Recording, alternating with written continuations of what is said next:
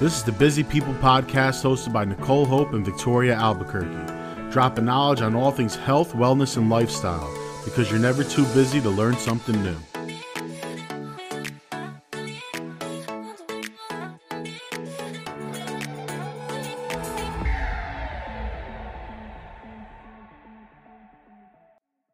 So here we are, episode 4, the Busy People podcast. As you know, we're bringing you big information in little bites, and today's episode is all about toddlers and food and feeding them. Picky eaters? I don't know. I don't have any kids, so that's why this was a great episode for me to listen to and learn. Hopefully I can take some of these practices away and use them in the future, but especially for all of those moms and dads and parents out there, I think there's some great stuff that you can take away. So Amy is like my Instagram angel, and I follow her for my own children, and she is a writer. She has a huge following on Instagram, and basically she is like the person who helps all struggling parents feed their kids. So she has amazing recipes, so many good little like tidbits to help you get through your meal times. I didn't even realize this is such a big issue. Like, apparently this is a big thing. Like, I just thought, oh, kids are picky eaters. Issue. But like, yeah, what a pain in the ass that must be. Honestly, it's so stressful that all I feel like most parents do, I do, is search Instagram, try to find recipes. How can I get my kids to eat vegetables and not eat the same thing every day? But Amy is very helpful in that. And I think this podcast, you know, especially if you know Amy and you follow her, which maybe you, if you don't and you have kids, this is going to be super helpful because she just like extinguishes all of the common fears and stresses when it comes to feeding kids. So yeah, awesome. This is a good one for you to listen Love to. it. Okay, bye. Okay. Welcome back to the Busy People podcast. I'm Nicole. I'm Victoria. And we are here with Amy, who is very well loved on social media because she helps many people feed their toddlers and stay calm. I have personally been following her for a long time, so we're so excited to welcome her from State College, PA. Hello. So, Amy, welcome. Hi. I try to help parents stay calm. I don't. Yeah, it's an ongoing endeavor. It is. But do you want to just introduce yourself and maybe just give a little bit of information of how you ended up on this path? Sure. So I run the site yummytoddlerfood.com and all of the related social handles. I started out working as a magazine editor. So I worked as like a lifestyle editor, a craft editor. I produced like big party and holiday stories. I lived in New York and I got to go like on fun trips and stuff. And then like the magazine industry started collapsing and like all the magazine jobs I had just like would go away. And so when I had my last job, I sort of knew, well, my second to last job, I could see like the signs that a magazine was going to be folded. And so I knew that I just wanted something that was my own, that was like less, like there are a lot of factors I deal with now as a food blogger and a cookbook author, but I'm not like going to wake up one day and someone's just going to take my job away.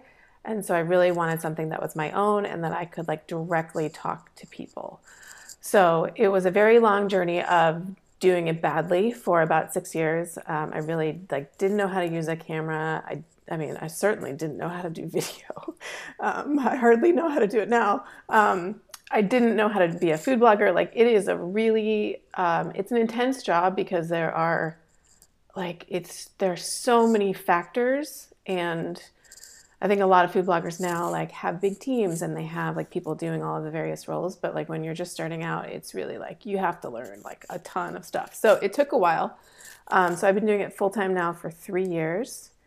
And I wrote a kids cookbook 2 years ago, I think. It's called Food Play. And I'm working on a regular cookbook now with really easy dinner solutions. I'd like to, if we can, jump right into really why you think so many people feel overwhelmed when it comes to feeding their families. Okay, so there's a lot of factors. I think two of the main ones that come up with feeding younger kids is, so there's a lot of talk about like toddlers being picky eaters, and then we forget that like toddlers are exploring boundaries in like all aspects of their life. Like they don't want to wear the socks you want them to wear. They want to go outside without a coat. They want to like not go to bed. Like that is their job, to explore their world, and it happens at the table. And we really don't want it to, because it's a big pain. And so I think our expectations of what meal times are going to be are just sort of off. Partly because of social media, I think now is making it worse in a lot of ways. Like there are a ton of amazing resources, but there is so much pressure just because we see so many visuals and we see so many other people doing things certain ways, where we're like constantly comparing what we're serving, how we're serving it, the lunch boxes that we're using, the forks we're using with other people, in a way that I think is making us second guess our instincts. So it's like, it's kind of a blessing and a curse, because you can get a ton of information, but I worry a little bit that it's like, it's really mounting the pressure on parents, combined with just like everyone having 1,000 things to do at all times. So it just like all kind of comes together and makes it really a challenge. Yeah, sure. Well, can you talk a little bit about the challenges related specifically to early childhood nutrition? Sure. So one thing that happens after a kiddo turns 1, it is very common for a parent to see appetite changes and preferences emerge. And part of that is simply because toddlers grow less quickly than they did as babies, and their appetite often is less. And we think because they're getting older and they're growing bigger that their appetite will continue to grow, when often it is like entirely the other direction, because they're growing less slowly. And so that is like, I mean, I cannot tell you the amount of times that I'm like, I get the message that's like, my 17-month-old is suddenly picky. My 14-month-old suddenly doesn't want anything that I'm giving them. And like the number one thing to start with is like, maybe they're just not as hungry as you expect. And if you start there, it is much easier to be empathetic than judgmental of what the child is or isn't eating. And I know it sounds like really straightforward, but it changes the emotion in your body if you're just like, maybe they're just not that hungry.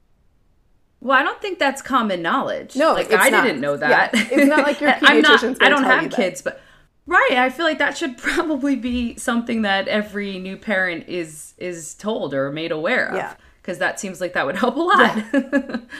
I think what you said, like the pediatrician, they don't tell you that. And that's why so many people do go to social media looking for answers, because you want, as a new mom, and dad, you want an answer. You want an answer because you don't know what to do. So just having the idea of like, take the emotional connection away from it is really so helpful. And realize that there's a reason that your child's not eating so much. I have to remind myself that still. I have a 3.5-year-old and a 1.5-year-old. And still, when she's like, dinner, I'm done. She had 2 bites of her food. I'm like, what am I going to do right now? Get mad? Or just realize like, oh, okay, she's feeling this way about her food. And if she was hungry, she would eat, I guess, right? So like it is not like, not every child will eat if they're hungry. Like there could be all sorts of things that factor into that. But I think if we're just like starting as like they're not eating as much as I'm expecting them to, and maybe they're not hungry, maybe they're tired, like especially at dinner for little kids, it is like the worst time of the day. And our expectations are often the highest with what we're trying to get them to eat. So like, that's when we serve the most veggies. That's when we're serving them sometimes more complicated food than they might see at breakfast or lunch. And so sometimes if you just change when you're serving things and like move those foods earlier in the day and then keep dinner simpler, like that can also help. But like with the nutritional challenges of feeding little kids, I think that like you can't know how much food anyone else needs because we're not in their bodies. And so there is this pressure to get them to eat certain portion sizes. And little kids really just don't eat like the charts make us think that they will. Like they're not going to sit down and eat like this much carbohydrate and this much protein and this much vegetable and fruit like at every meal.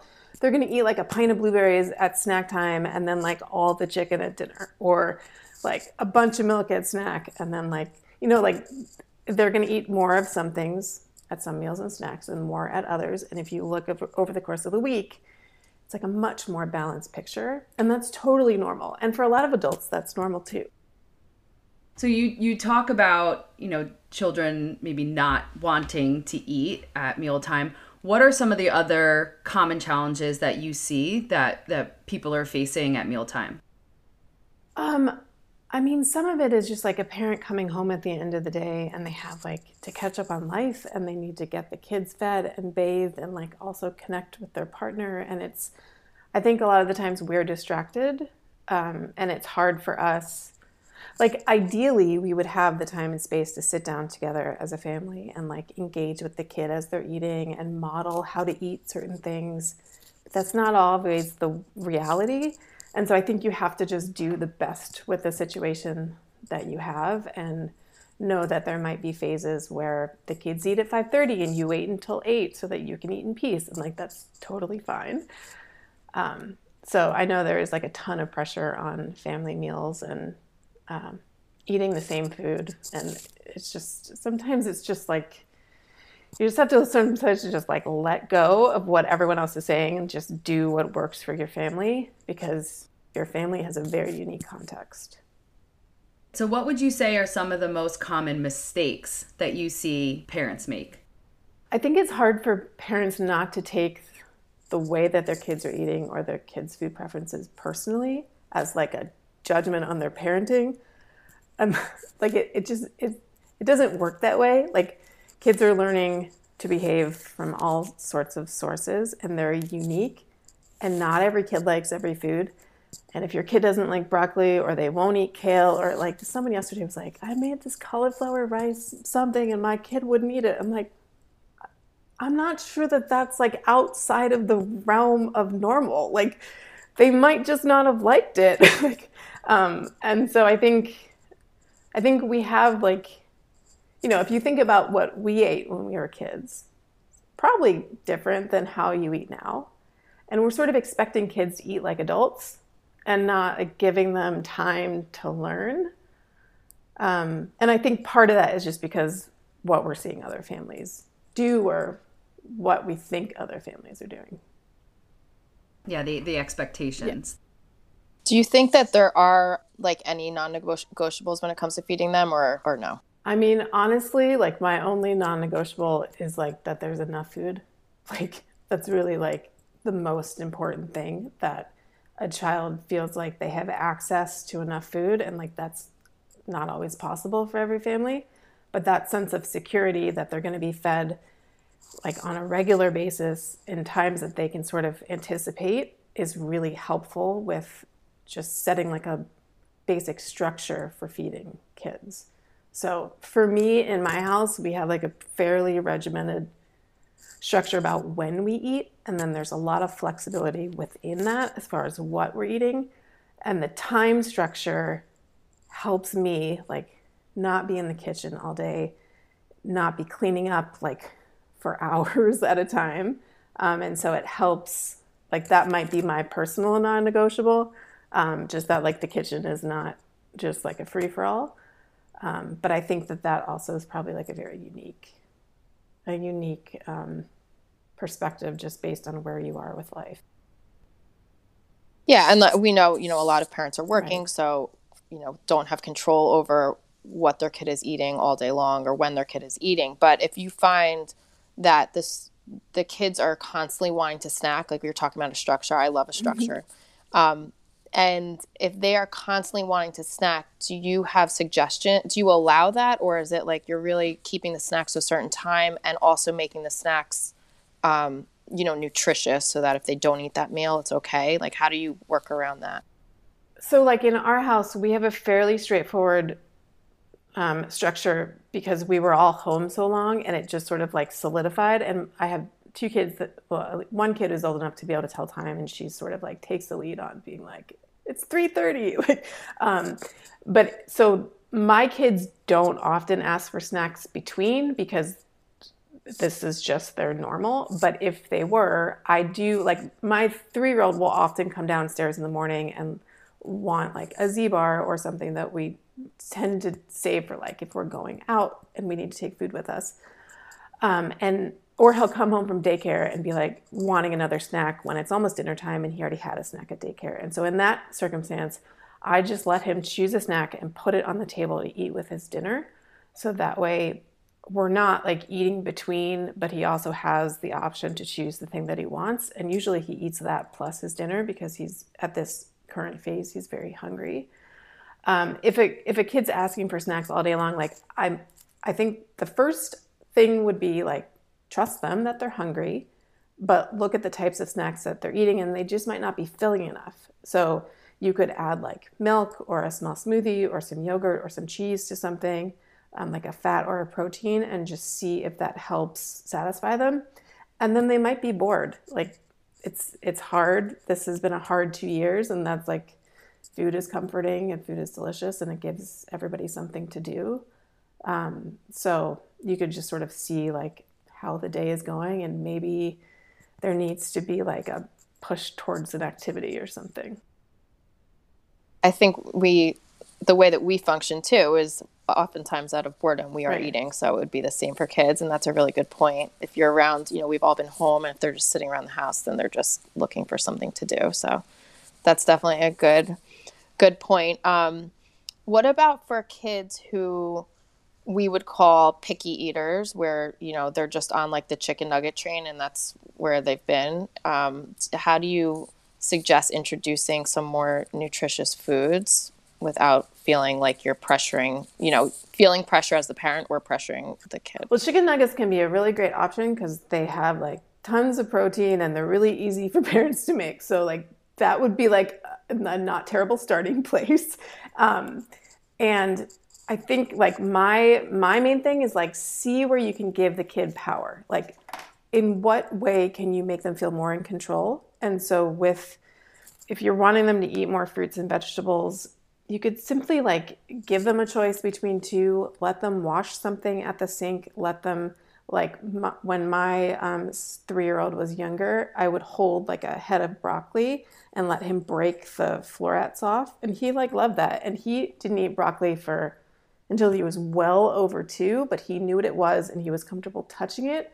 And like, he will now sometimes eat it. He doesn't mind now if I put like a little bit of broccoli on pizza or like in mac and cheese.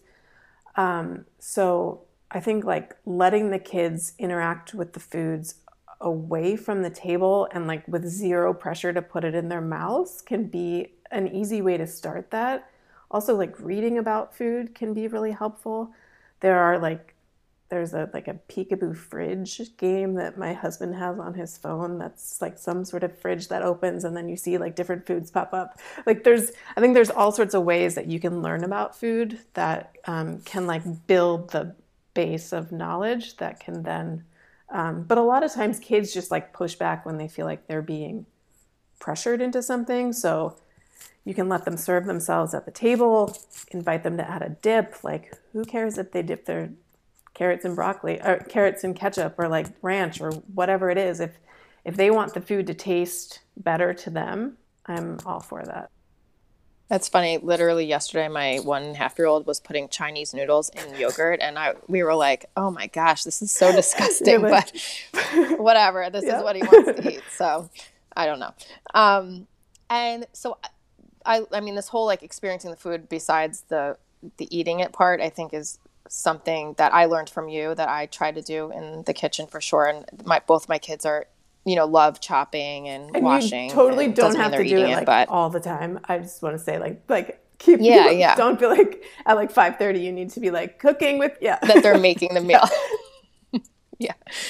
But I know another thing that you often talk about is talking about the importance of describing food by the color and the texture and the flavor and not by like if it's a healthy food or not. So which I love. But do you want to talk a little bit about that? Because I think it's a really important point that you Sure. talk about on your So Instagram. the way that talking about food can be really challenging because all of us have our own sort of biases about nutrition or understanding of nutrition.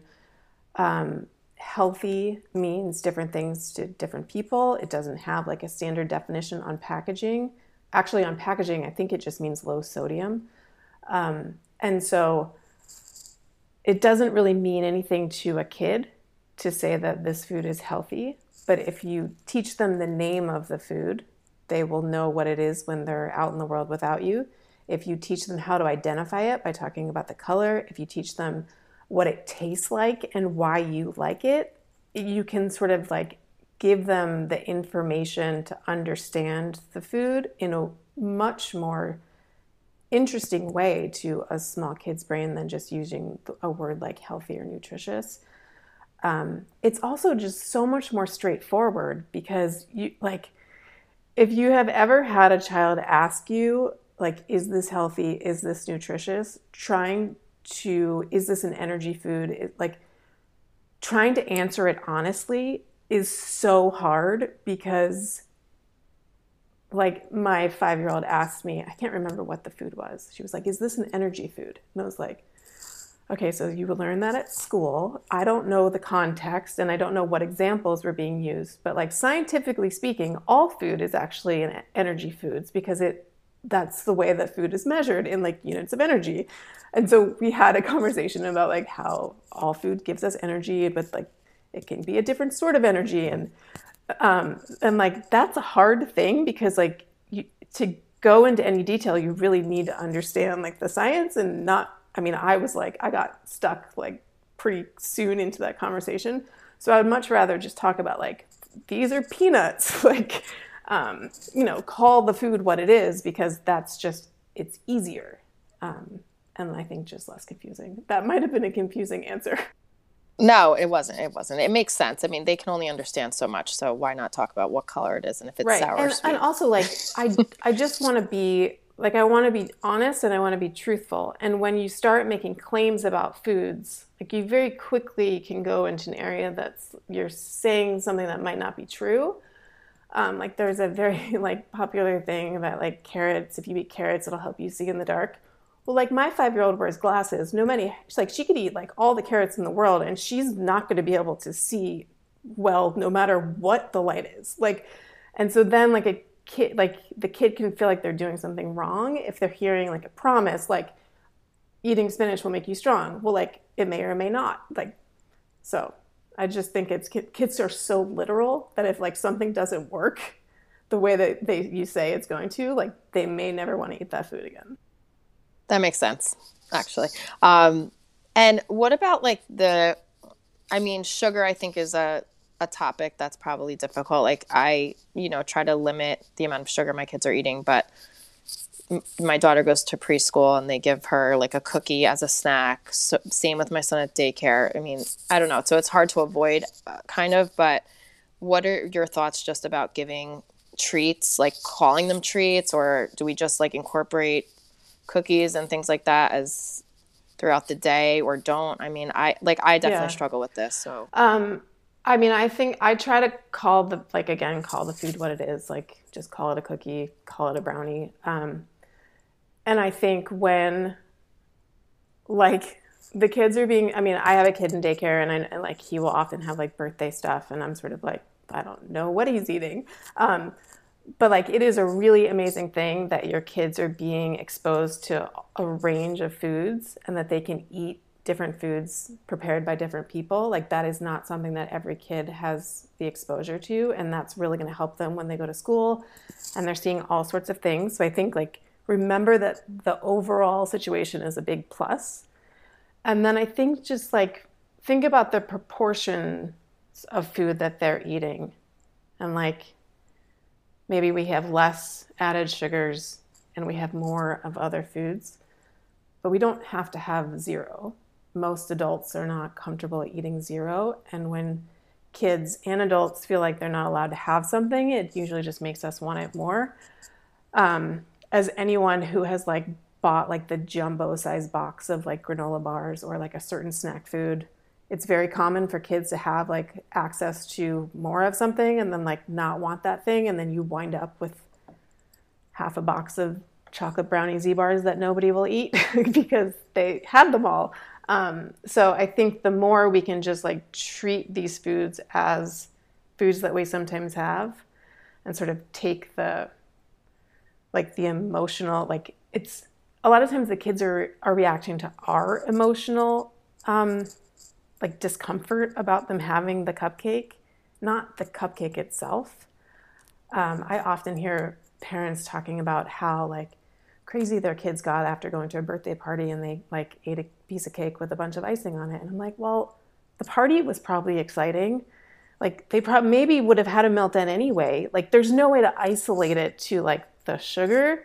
And so I think like keep the context of it all in mind. And there's no way to take like the appeal of those foods away because they taste good. And I don't think that should be our goal. But I think just making them not feel like something that we need to earn, not feel like something that we never are allowed to have, because that's usually the thing that makes it more interesting to kids. Yeah, the earning and right, like it's always if you do this, you'll get this. Yeah. I think is it's hard. Probably where the problem arises. It's hard not to do that, but yeah. So, I think another probably stressful component of feeding children is just like the time and the energy and the money it takes to feed multiple people in a household. Do you have some like pantry staples that you would recommend keeping in a kitchen that maybe would be like a time saving for someone trying to make a quick meal or maybe like save some money in that process? Frozen veggies are really awesome. They are, you don't have to chop them, and they are frozen like right after picking, and so often they have better flavor than some fresh veggies. So I would definitely say frozen veggies. And then the things that I keep on hand for like quick meals are canned beans. So we do a lot of like burritos and quesadillas, pasta with jarred sauce and peas. Like that's like the most simple. And then I'm always using marinara sauce or jarred or canned tomato sauce to add flavor to like soups like minestrone or like adding some marinara sauce into like a chicken soup, like to add just extra flavor. So those are sort of my go-to. I also love like a Indian simmer sauce. So like to put that in a skillet and then sort of like poach chicken in it and then serve it with rice or naan from the store. That can cost a little bit extra money, but if you compare it to what it would cost to buy takeout, it's like, you can have a meal for like $8 for 4 to 5 people versus however much it would cost you to get takeout. And then there was one other thing I was going to say. We love salad kits. And so I think one of the things that I have learned is that if you buy vegetables that your family likes, you will save more money because you're not going to be tossing stuff. So I try to buy fresh vegetables and salad kits of like the types that I know my family will eat. And then like less reliable stuff, I will buy frozen. So that way, if they don't want it, I can just stick it in the freezer. Or if I just want it for myself for lunch, I'm not worried about eating a specific quantity of it. So Caesar salad has been like the gateway salad for my family. Walmart has I've tried a lot of Caesar salad kits, and the Walmart brand, it's really good. It is like in my top 2. So, and you can get like the family size one and use it like as the base of a meal and add chicken and like some bread and you're done. Highly endorse salad kits. I think we love Caesar salad. I was going to say, Victoria, right? You love a Caesar. I do. Salad kits are great, but I think that's such great advice as well for everyone because, I kind of was coming into this, like I said, I don't have kids. And so I was coming into this kind of thinking, yeah, it's probably really expensive, just like it is, when I'm eating super healthy or trying to be as nutritious as possible and cooking at home. but it doesn't have to be. So you've given some great ideas for some staples to have in the kitchen that are really not that expensive. Right. So I think that's great. And a lot of the times you can make basics out of like oats and flour and peanut butter. Like you don't need, I know there's a lot of pressure to buy like all of the fancy seeds and all the fancy flours, but like you really can make a very nutritious homemade thing with just like really the basics. Obviously keeping it simple is where your whole philosophy kind of comes from. I think you posted something the other day about, I think it was you, like, I think we eat a lot of burritos and quesadillas. Was that you? Yeah. Like, right. So what? You know, you're using different things, but like, it's the same idea. Right. Who cares? Right. And I somehow like wound up with kids who will just like eat a bowl of beans by itself. So I'm like, I think that's fine. I think we're fine. Do you have any other like favorite advice that you give people who are feeling, you know, stressed about feeding their family or people who are contacting you? Yeah, I think really just like, so like you don't have to cook all of your meals. You can like assemble. You can make sandwiches, you can have breakfast for dinner. Like you don't have to do like a big production. And I think we often feel like we need to. And like a turkey sandwich is a really great dinner. Like it's a really great lunch and it's a really great dinner. So I think if you can like lower the expectations, that can help. And then also make sure that you are giving yourself the freedom to eat food that you actually want, because that, and cook food that you actually want yourself, regardless of whether anyone else wants it, because like that will help you be able to keep going with all of the rest of it. Because so often, especially moms, can just put ourselves last and like not eat any of like the raspberries or mango or like the nicer fruit. We give it all to the kids. You know, we like build our meal plans or what we're making around what the kids want. And I think that that's not fair, and it could very fast turn into resentment that you never get the thing that you want. So as soon as I had more than one kid, I realized like, oh, like this has to be part of this. So I tried to keep myself in mind. And I know it's hard when there's different preferences, and especially if you have allergies or food intolerances, it can feel very, very difficult. But even if that's like, you make the smoothie that you love for breakfast, or you have the lunch that you really want, like at some point during the week, prioritize yourself. I think that's great advice. And I mean, I was curious if there was something, and you may have just answered the question that I have, but if you have any additional advice, or if there's anything you can leave our listeners with to help them stay positive when approaching their next family meal? I think if you can not worry about the food, even for part of the meal, and like ask your kid a specific question. If you have older kids, ask them to tell you a joke. Like my 3-year-old last night, everyone had left the table. He was still sort of eating, but he was like kind of playing. And I just started asking him questions about his day. And he like talked for like 35 minutes straight. And I was like, wow, I never think, because he's kind of little and like he doesn't always get his facts straight, but it was very funny, and it was really fun to just hear him talk about like the friends whose names he couldn't remember and like random parts of his day. So I think the more you can like not talk about the food and talk about other stuff, and like ask, like just be with your kids and remember that that's a big part of the meal, and like that's probably the thing that you're going to remember and that the kids are going to remember, versus like this specific thing that everyone ate. I think that can go a long way. Yeah, that's awesome. Something we like to ask all of our guests is, do you have a mantra that helps keep you motivated every day? No. I don't know that I do. I mean, when like my good friend and I we had a podcast for a while, and then we had to stop doing it when COVID hit, because we had no childcare and we had jobs and all of that. So we would often say to feed yourself first. And I think that is like figuratively and also literally to make sure that you are taking care of yourself. Because if you don't do that, you can't take care of the kids. So that's probably as close as I would get, although I'm not perfect at it for sure. That's great advice. I think everyone can benefit from that in all aspects of our lives, right? Yeah. Awesome. Well, we really appreciate you coming on today. How can people reach you if they want to reach out to you or follow your journey? So you can find me at yummytoddlerfood.com. There is a contact page on there. I answer every email that I get. So if you have a specific question, feel free to email me, or you can DM me on Instagram or follow along on Instagram.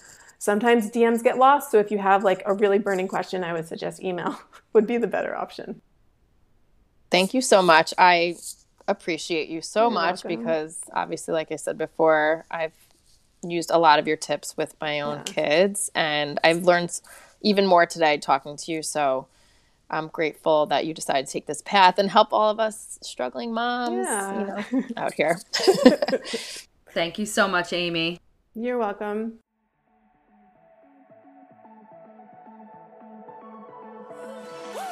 Thanks for listening to the Busy People Podcast. You can find highlights from today's episode in the show notes. Please support us by sharing this episode, leaving a rating or review, and subscribing to the show. And to catch all the latest from us, make sure to follow us on Instagram at Busy People Podcast. Join us next time for another enlightening conversation, because you're never too busy to learn something new.